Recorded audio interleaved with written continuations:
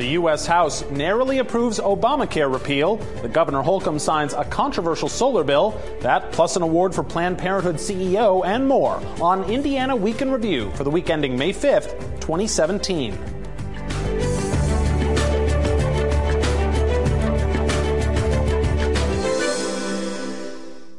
Ice Miller is proud to support Indiana Week in Review. Ice Miller, with a 100-year tradition of learning what is important to clients and strategizing with them toward a common goal. Today, Ice Miller continues its commitment to help clients build, grow, and protect their interests. More at icemiller.com.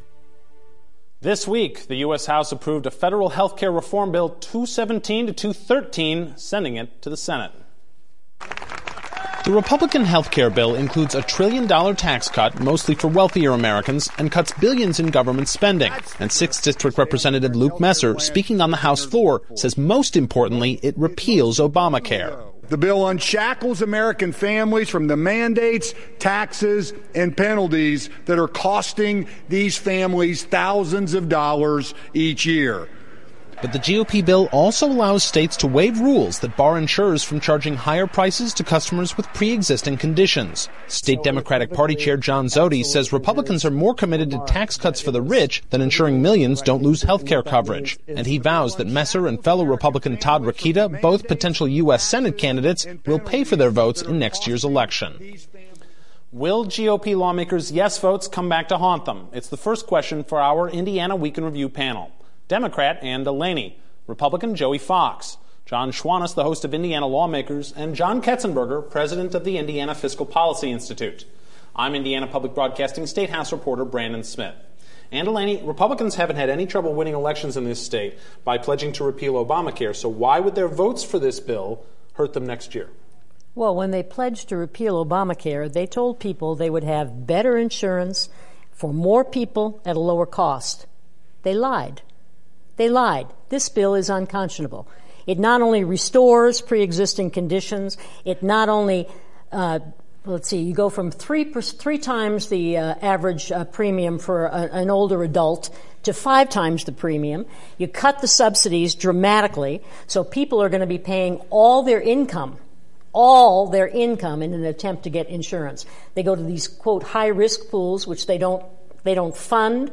They have lifetime caps. Again, they have annual caps again, and states can elect not to provide maternity coverage, drug addiction coverage, mental health coverage, and if one state opts for that, insurance policies can be offered without those provisions all over the country. This is an absolutely unconscionable bill, and every single House member, Susan Brooks, Luke Messer, Todd Rokita, should be embarrassed. They should be embarrassed because they've lied to the public about what they were doing, and what they're doing is absolutely unconscionable. Will Republican House members in this state face angry voters next fall? What's unconscionable is the Democratic Party's continued defense of Obamacare. What's unconscionable is Obamacare itself. What was a lie was if you like your doctor, that you can keep it. Hoosiers hate Obamacare. And that's not what the polls show, by the way. Donald Trump won this state by 20 points, and our congressional delegation continues to be victorious on running on repealing Obamacare. Yeah. This is a first step. This is a first step against rising premiums, against rising deductible costs, and this bill is going to change a lot in the Senate. You better hope Republicans are delivering on exactly what we promised the American people. That's right. No health care. Will it a lot of people, even on the floor, Luke Messer talked about, this is not, as he put it, this is not the checkered flag, it's a green flag. This is the start of the process. Will that matter to voters?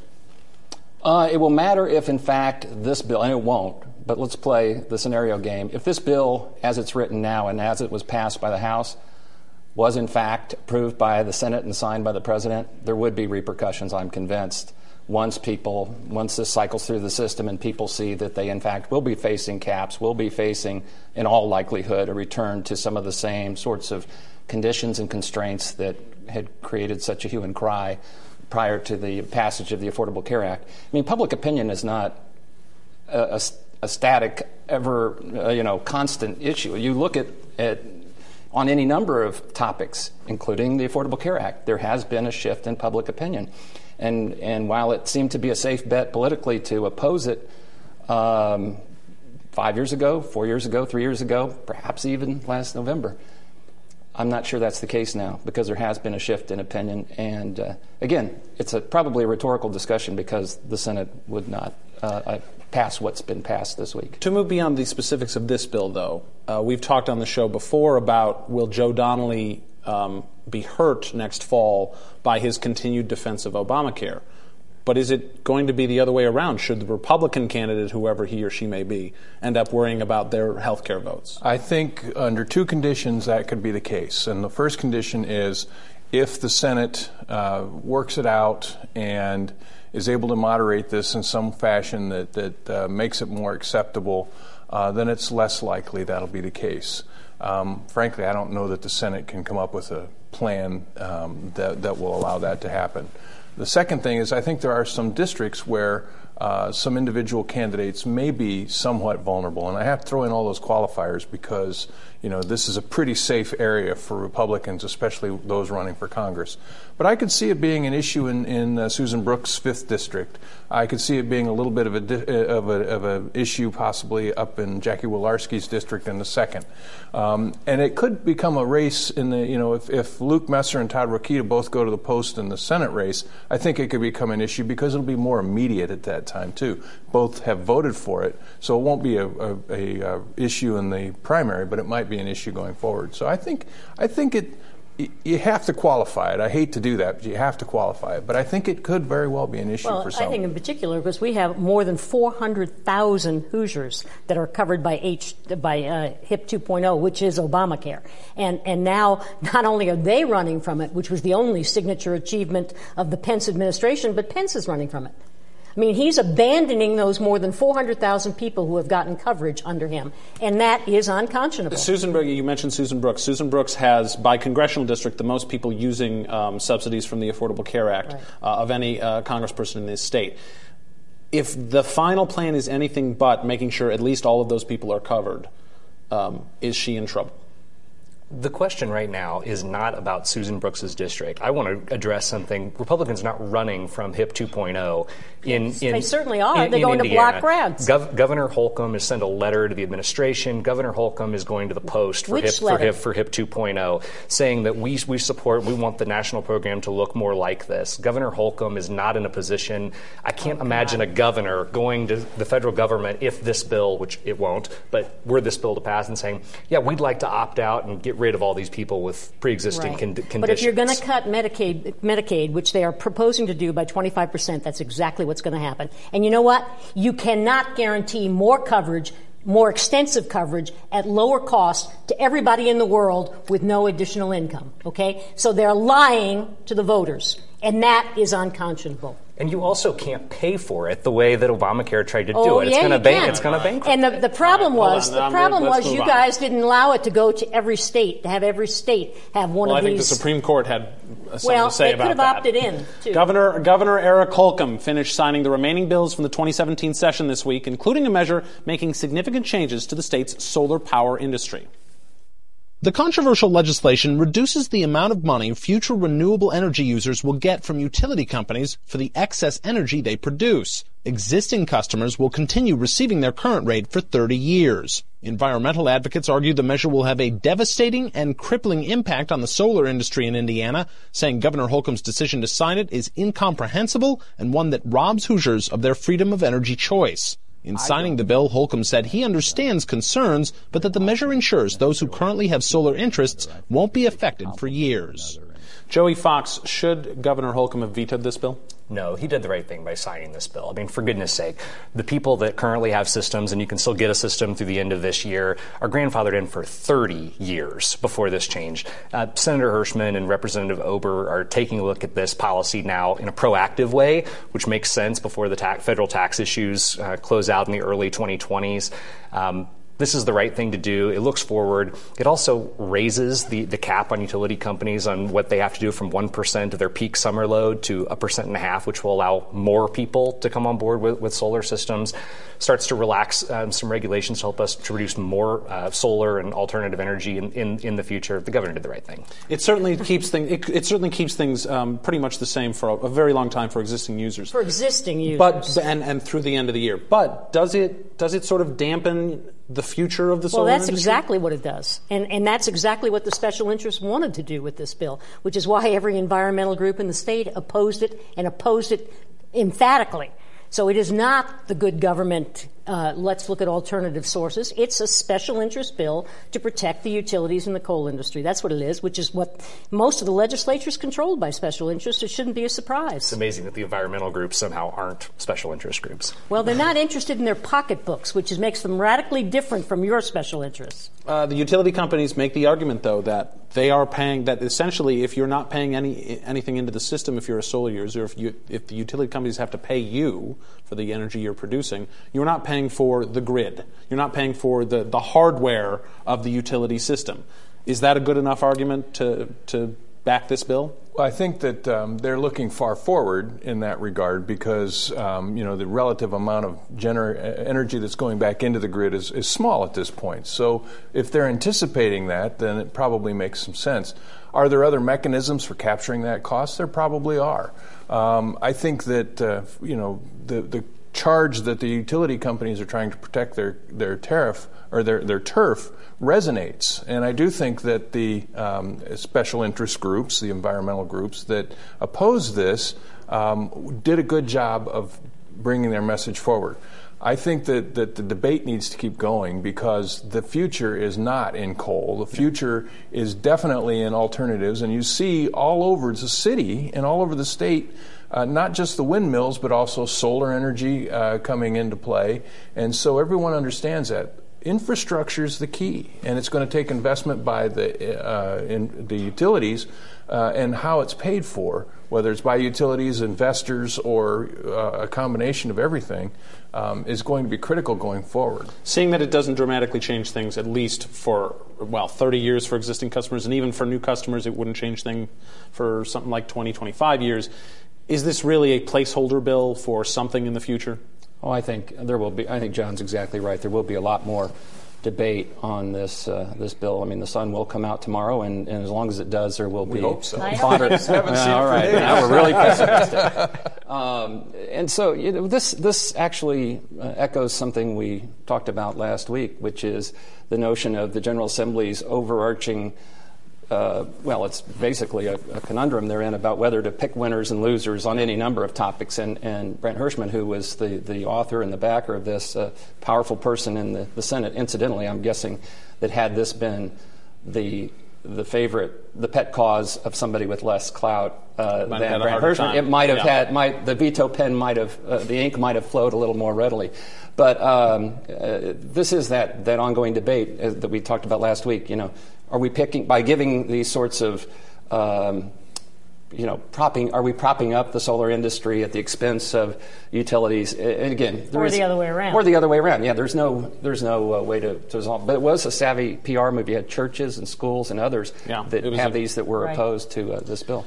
All right, Congressman Todd Rokita this week defended United Airlines and got ticked off at a fake Twitter account.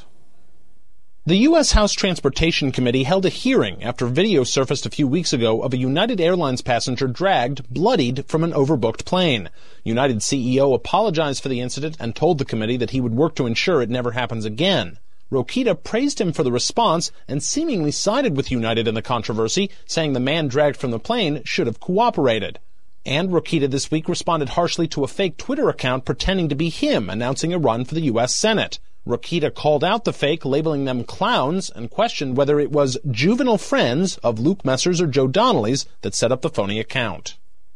John Schwanitz, let's start with Rokita's defense of United Airlines. Are you surprised he took that position? I can only assume that if the congressman is looking for, say, a caucus within the House where there's a straight path to a leadership position, this may be the perfect caucus because it may be a caucus of one. So he can instantly, if he creates the anti- air passenger coalition, I think he can be, chief cook and bottle washer all in one.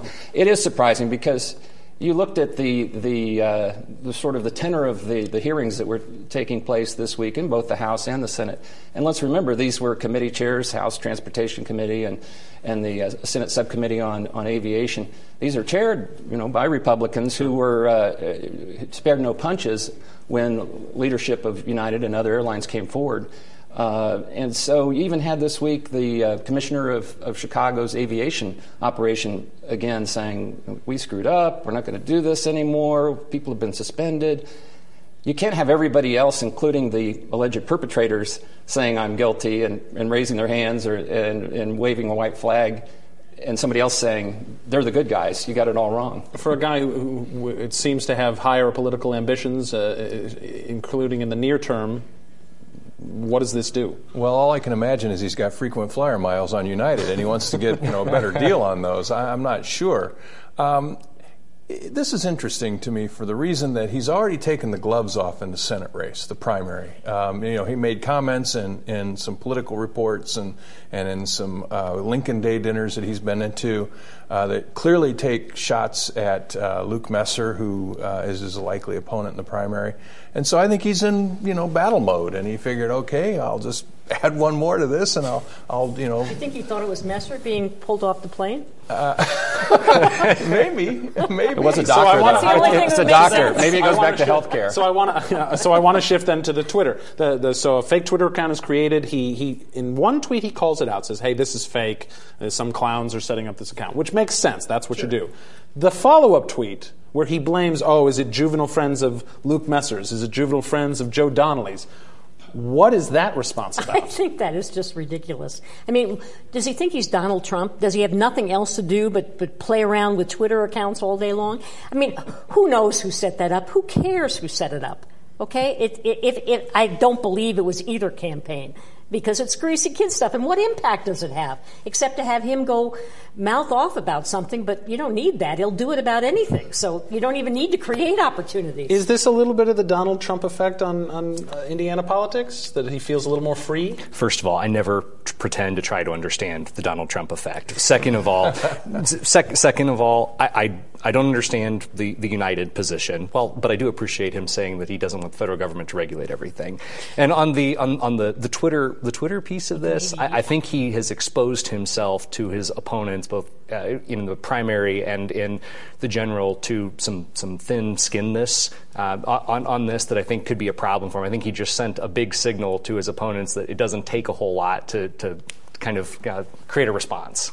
Time now for viewer feedback. Each week we pose an unscientific online poll question in conjunction with our Ice Miller email and text alerts. This week's question: who was responsible for the phony Todd Rokita Twitter account announcing a run for Senate?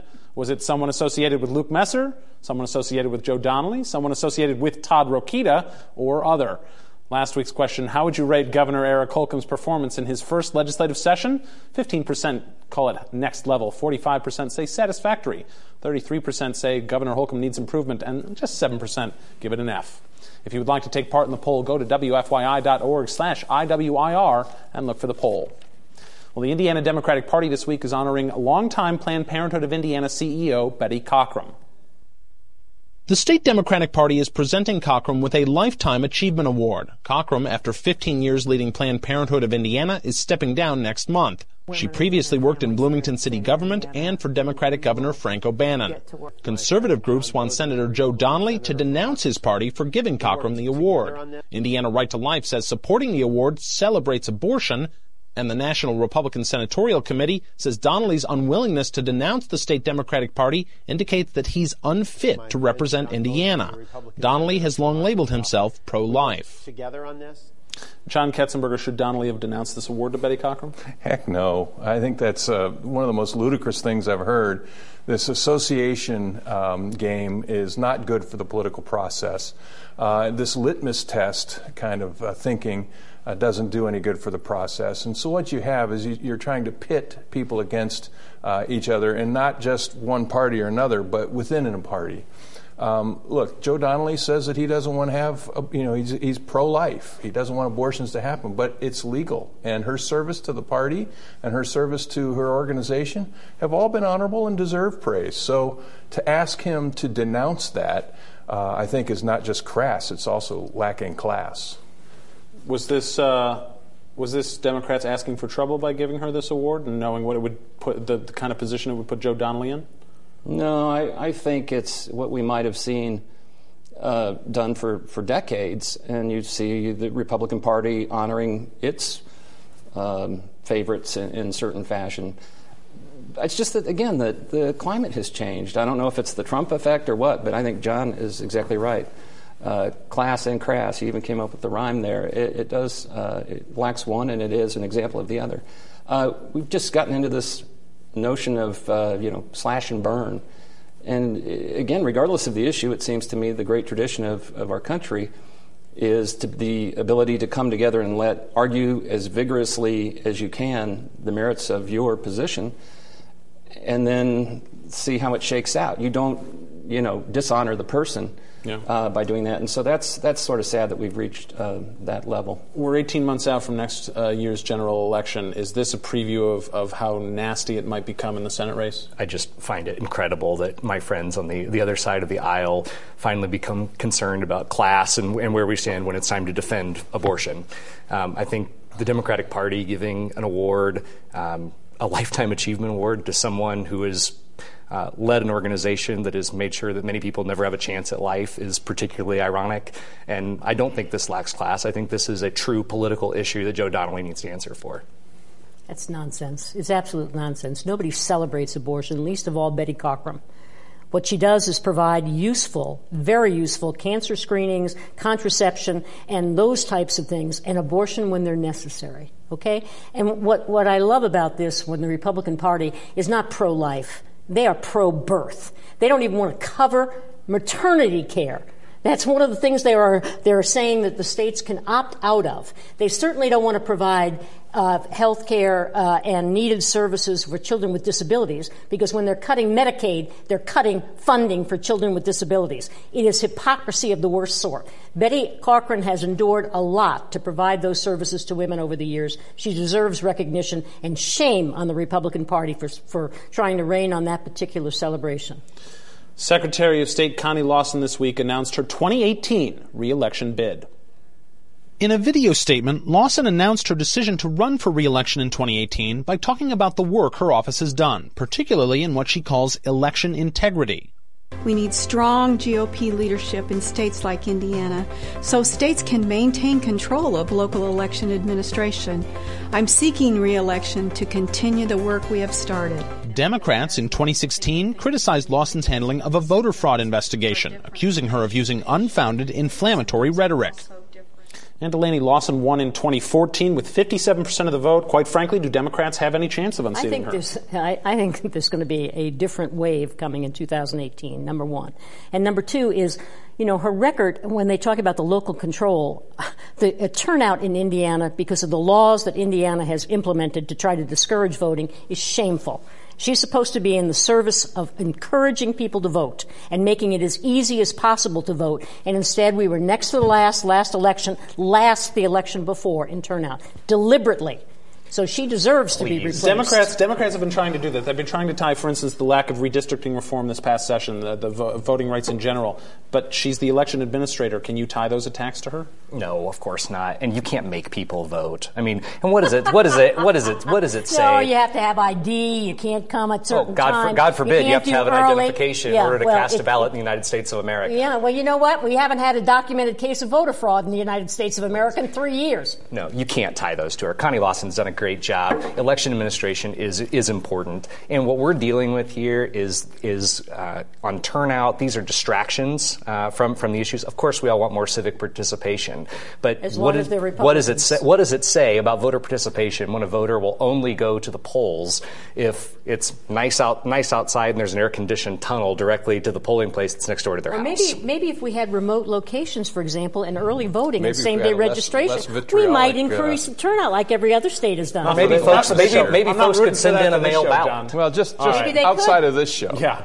Finally, this week, Republican Senator Todd Young gave his so-called maiden speech on the Senate floor. He talked about Hoosier common sense and working for the common good. Joey Fox, what would be the subject of your maiden speech in the Senate? The undervalue we assign to Adam Sandler movies probably would be where it would be. And that would be as meaningful as Todd Young's speech in the Senate. I mean, we talk about working for the common good at the same time he votes to throw 24 million people off health insurance. Todd Young didn't vote for that. It hasn't got to the Senate. He will when the time comes, won't he? Well, we'll see. He hasn't taken a position on health care so far, and that spotlight's going to shift to him soon. I'm sure we'll talk about it on future shows. That's Indiana Week in Review for this week. Our panel is Democrat Ann Delaney, Republican Joey Fox, John Schwannis of Indiana Lawmakers, and John Ketzenberger of the Indiana Fiscal Policy Institute. If you'd like a podcast of this program, you can find it at wfyi.org/IWIR, or starting Monday, you can stream it or get it on demand from Xfinity. I'm Brandon Smith of Indiana Public Broadcasting. Join us next time, because a lot can happen in an Indiana week.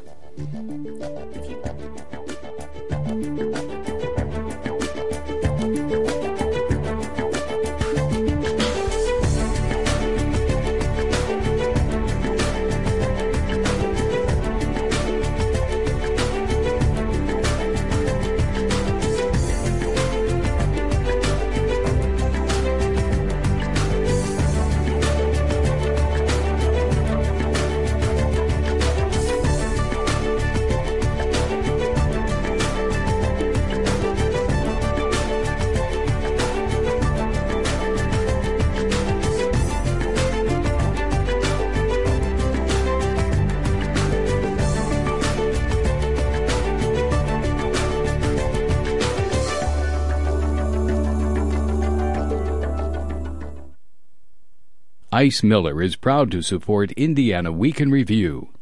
Ice Miller, with a 100-year tradition of learning what is important to clients and strategizing with them toward a common goal. Today, Ice Miller continues its commitment to help clients build, grow, and protect their interests. More at icemiller.com.